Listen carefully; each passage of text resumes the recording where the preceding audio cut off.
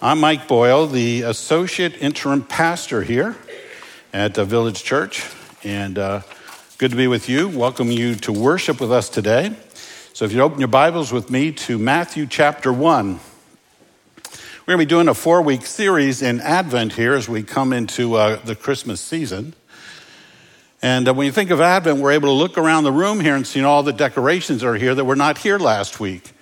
And that identifies there's people who serve us on a regular basis, and we need to show appreciation at times. So I'd like us just to give an applause of thanks for those who do that kind of ministry for us here at the church. When you think of Advent, it comes along to be a time of actually anticipation. And historically, the idea of Advent season was to identify or anticipate the second coming of Christ. And we've sort of turned it into the first coming of Christ of a great celebration. But at the same time, we look forward to the time where he comes again to this church, to his church, and is coming to this earth to bring us to him, to bring judgment as well, but to celebrate what that is. So as we have an Advent wreath, as a time of celebration, it just reminds us our anticipation of Christ who will come again. So if you bow together with me, we're just going to pray just our hearts being ready for the word of God as we take a look at it. Well, Lord, we give you thanks for your word and the opportunity of the Spirit of God to work in our hearts in a way that it can not only teach us, but to illuminate the word for us to have understanding. With that understanding, it can have the power to encourage us, to strengthen us, to even comfort us. For we all come from different circumstances today. We need a way for you to speak to us.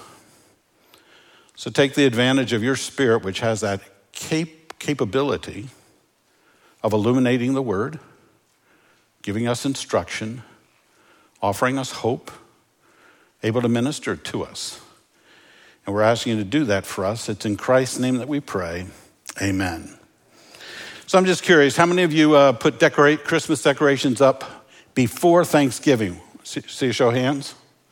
Christmas trees before Thanksgiving? Okay.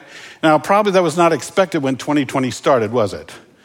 All of a sudden, there's things that we've done because of the unexpected year that we faced. When I think of this year for Mel and I, it's been an unexpected year.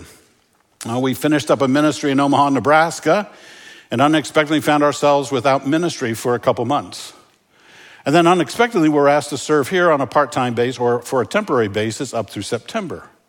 And then as that was finishing up, we had the opportunity to serve here again through January. It's been an unexpected year for us as a couple. But I imagine it's been an unexpected year for you as well. When you think of 2020, for some of you, you've had a promotion during this past year. For some of you may come along and not only promotions, but there's actually been a raise that you may have been given. Maybe there's a bonus you received. For some of you, though, also it could have been where you lost a job. And there's been a financial crunch. And all of a sudden, there's this unexpected situation that you're facing. Oh, it could be the sense that all of a sudden you're doing e-learning from home. It's where you're Zooming all the time for work because of the unexpected situations that we're facing.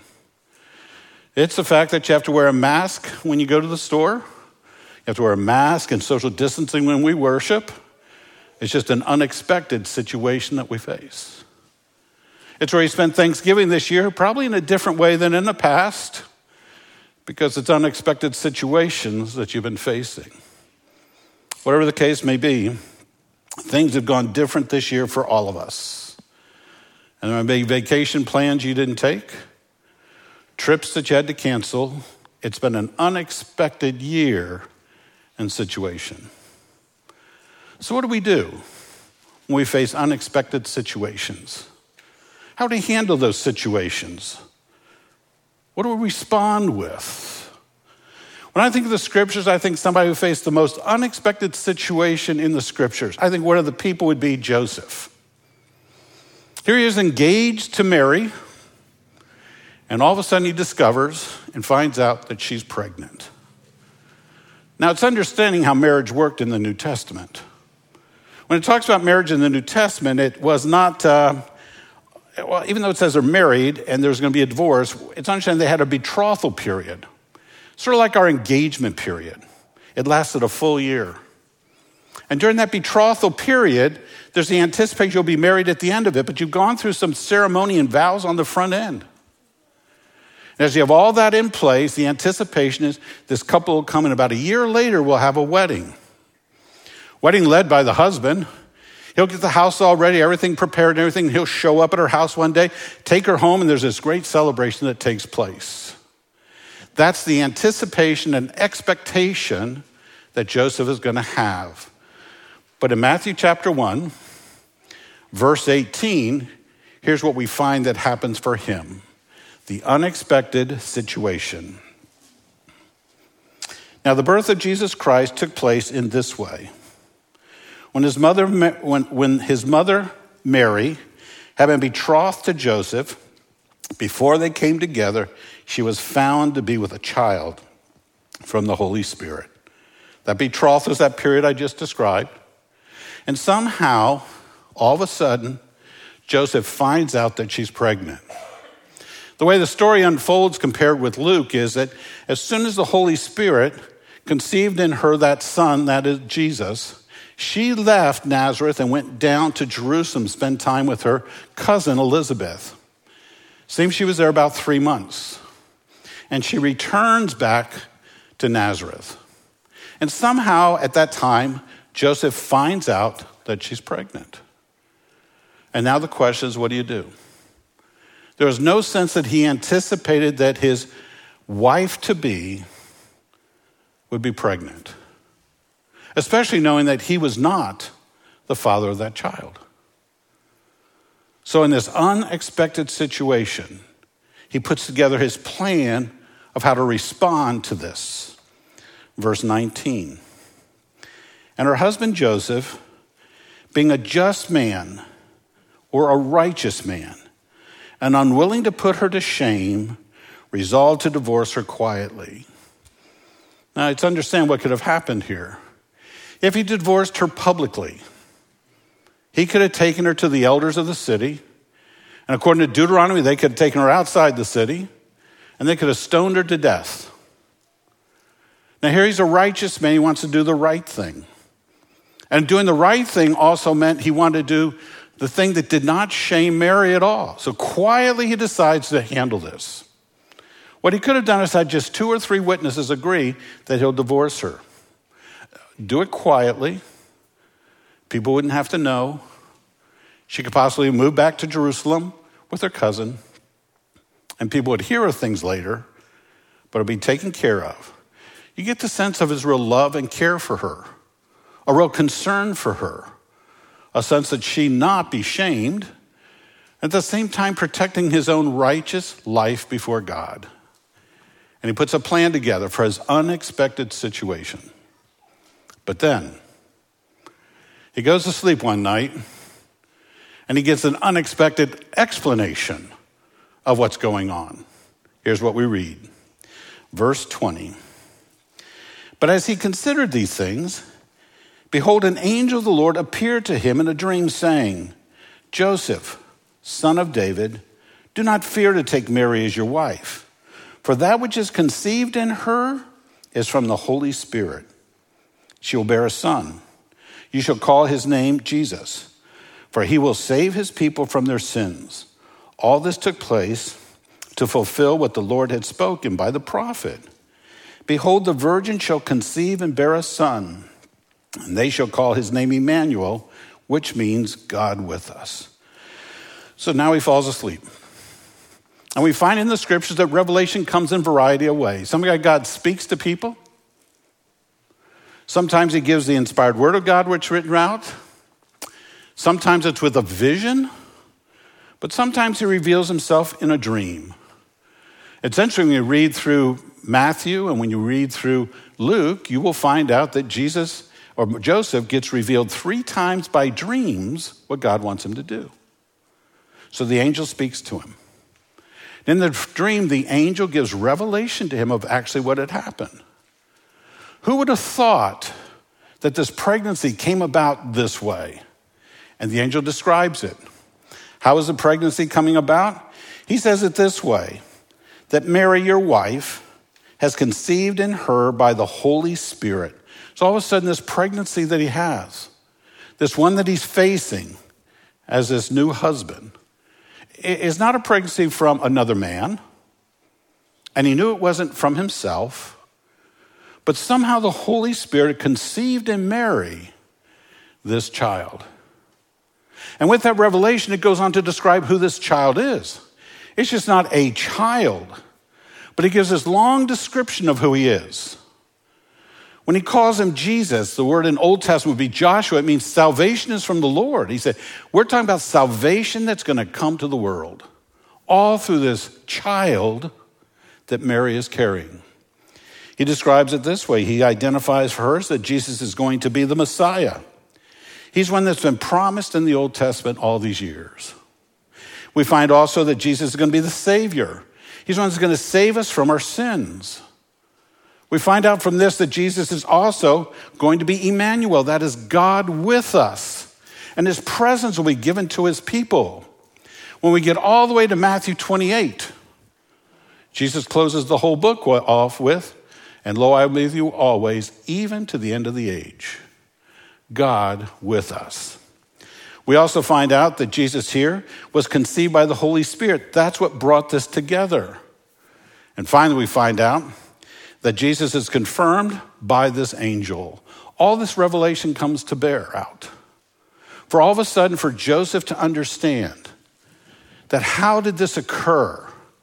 This unexpected situation gets this unexpected explanation that this child was conceived by the Holy Spirit.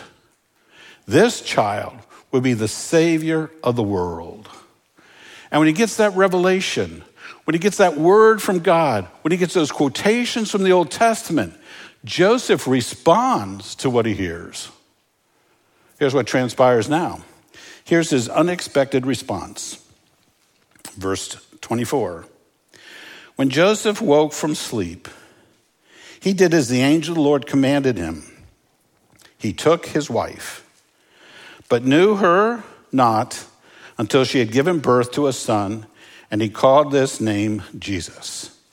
So how did he respond? What's unexpected here is the betrothal period is supposed to last a year.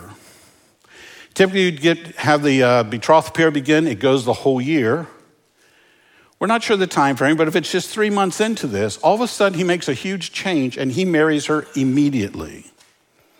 Doesn't appear to be a great wedding celebration.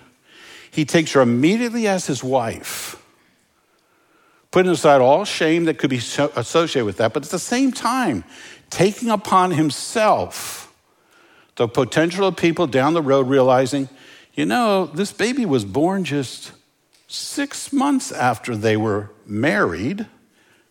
It seems like she may have been pregnant beforehand, taking into account all the potential gossip. He does the most unexpected thing, and he decides to marry her immediately. He not only does that, he finds himself obeying exactly what the angel had said. Everything the angel told him to do, he did. And the interesting thing in watching this is what happens when he gets the word of God is that somehow something changes, I think, in the heart of Joseph. I think Joseph all of a sudden finds that there's hope in this difficult situation.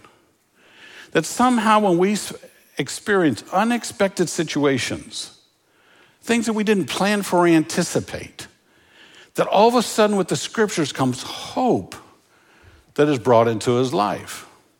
Now, when we think of hope, we oftentimes think of it as just something that is wishful thinking, but that's not how the scriptures use hope. Hope in the scriptures comes down much more foundational than that. One writer described it this way. In the Bible, hope is the confident expectation of what God has promised and its strength in his faithfulness.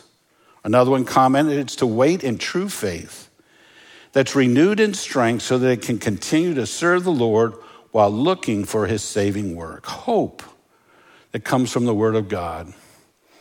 Here's what we learn here. When there's an unexpected situation, we can find hope in the word of God. That somehow to know that when unexpected things happen to us, God offers us hope in the word of God. And that somehow when we look at the Word, we can find hope to endure those unexpected situations. I think a lot of us are like a Joseph. We're facing unexpected situations. We're going through things that we never anticipated. And as we come across those unexpected situations, like Joseph, we need to find hope in the Word of God. I'm not sure what your unexpected situations are. I'm not sure what you're wrestling with at this time.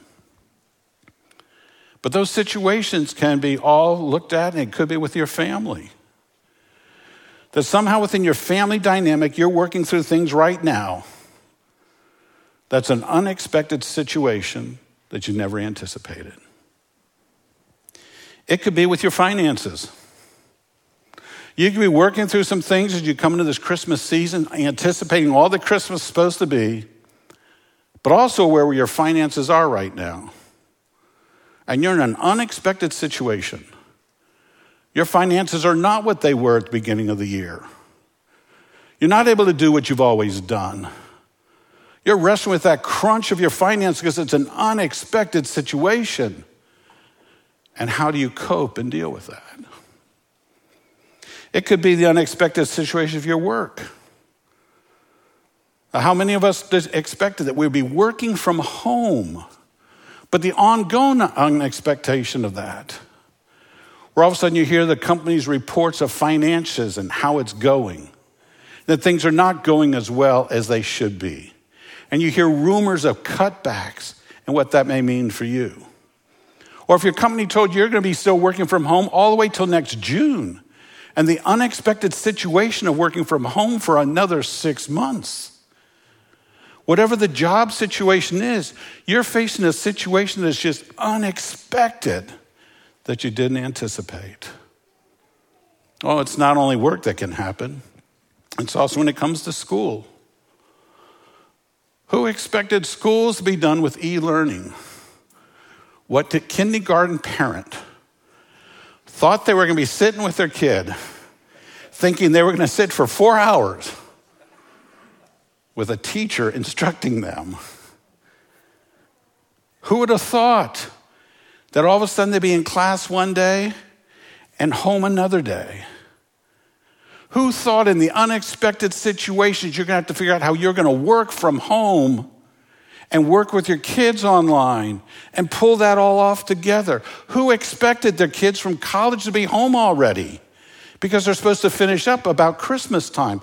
Who expected school to be the way it's going, where colleges have already announced everything's online for the next fall? Who expected colleges to say, you're home at Thanksgiving and we're not meeting again till the end of January? Who expected school to be as it is? Much less for the teacher, who somehow has to sit there with 1, 2, or 3 monitors in front of them in order to know what their students look like, to know what they're projecting up on screen, and to see the other things that they want to know. Who expected school to be like that this year? Or it could be the sense of church. How we found ourselves working through church. Who would have expected it this year? Where all of a sudden the times we didn't meet, where all of a sudden we found ourselves preaching to a camera, which is 3 of us in a room. Or coming to worship together, putting separation between us to make sure there's a social distancing. Who expected church to be looking like it is as we came into 2020? Or what about your health? Health is one thing we just can't measure. It's always uncertain. But the things you've gone through with health this year, circumstances you've faced with families or friends, the whole situation of coming with COVID and what can imply, and wrestling with illnesses that are there, and who expected that situation coming into 2020. There's a lot of emotions we have with all these. Oh, we may feel a sense of disappointment. There can be excitement. There can be good things. But one thing that comes out of all those is stress. And stress is something that we do face. I'm not sure we realize how much stress we're under. But there's actually an inventory that you can take. This inventory, it's called the Holmes-Rahe Life Stress Inventory. It's interesting when you take this, it goes and it assigns points to every activity that you do. And lets you know, here's the stress it creates. Good things, bad things. Even holidays get stress points of 12. Oh, they do it for adults, they even do it for kids. You can go with the one for teens and find out that all of a sudden dating, high stress. Breaking up, high stress. Being a senior in high school, high stress. Being accepted to the college that you want to go to, high stress. But even for adults, getting married, a pregnancy, adding a child, losing a job, getting a promotion, having marriage conflict, all create stress. And all of a sudden you take the stress and find out it tells you get over 300 points. You have an 80% chance in the next 2 years of having a health issue related to stress. So I popped in Mary and Joseph. I thought, I wonder what their stress level was. I think I was very conservative. And Joseph came out at 355. A lot of stress.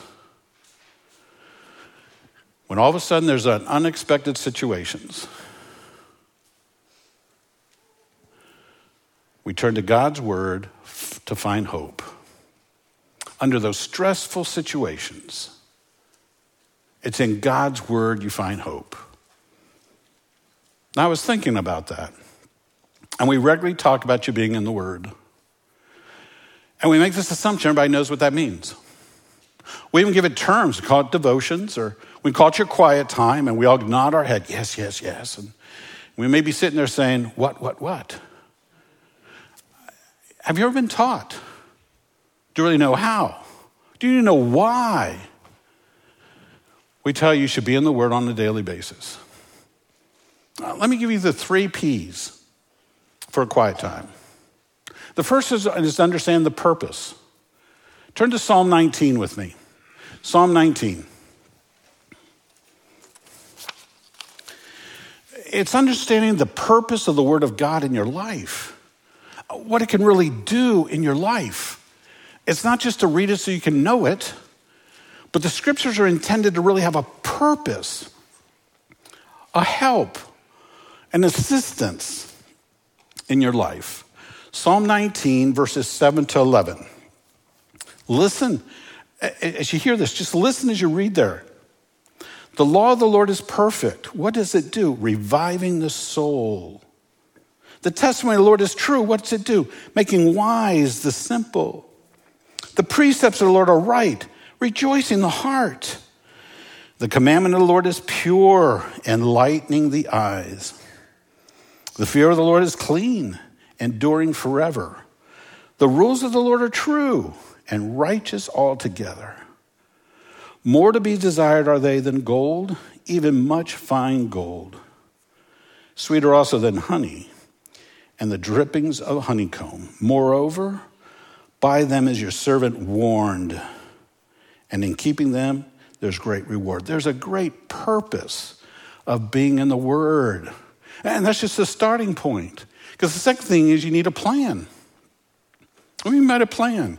It's interesting when you watch Jesus, he had this tendency to go away to be alone, and when he was alone, he prayed.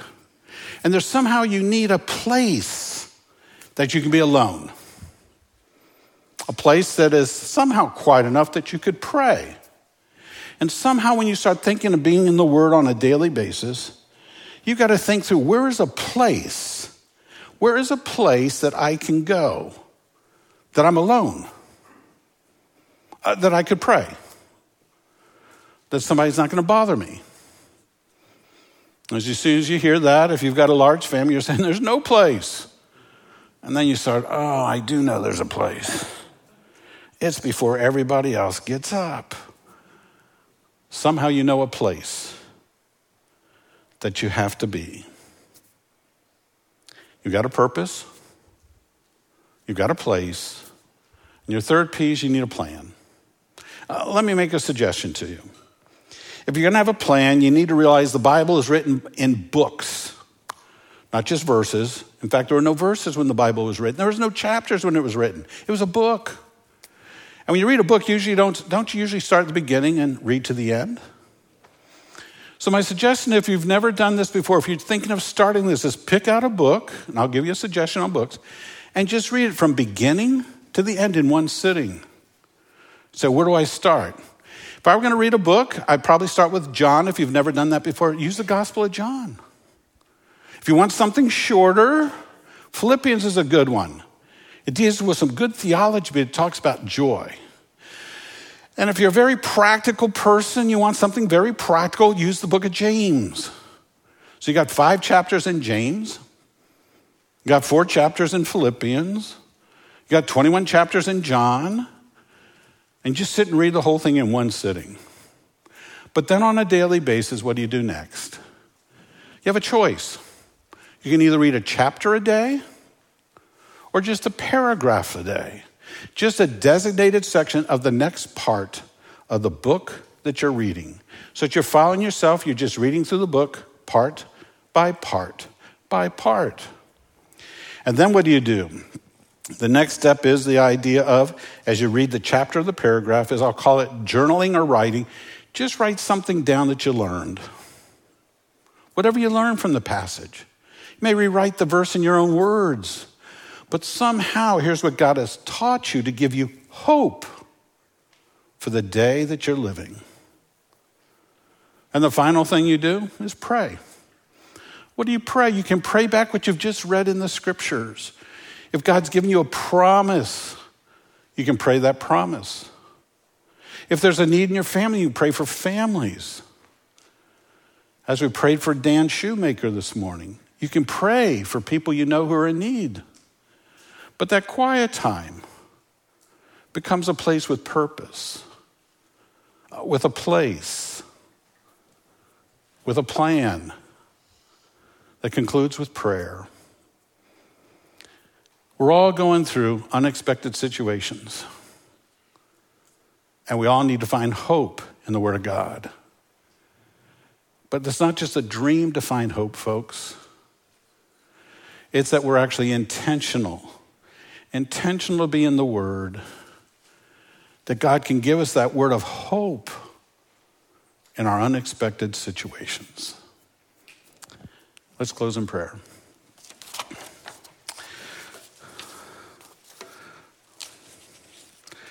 Lord, it's interesting to think that we are so much like a Joseph, where we find ourselves coming across unexpected situations.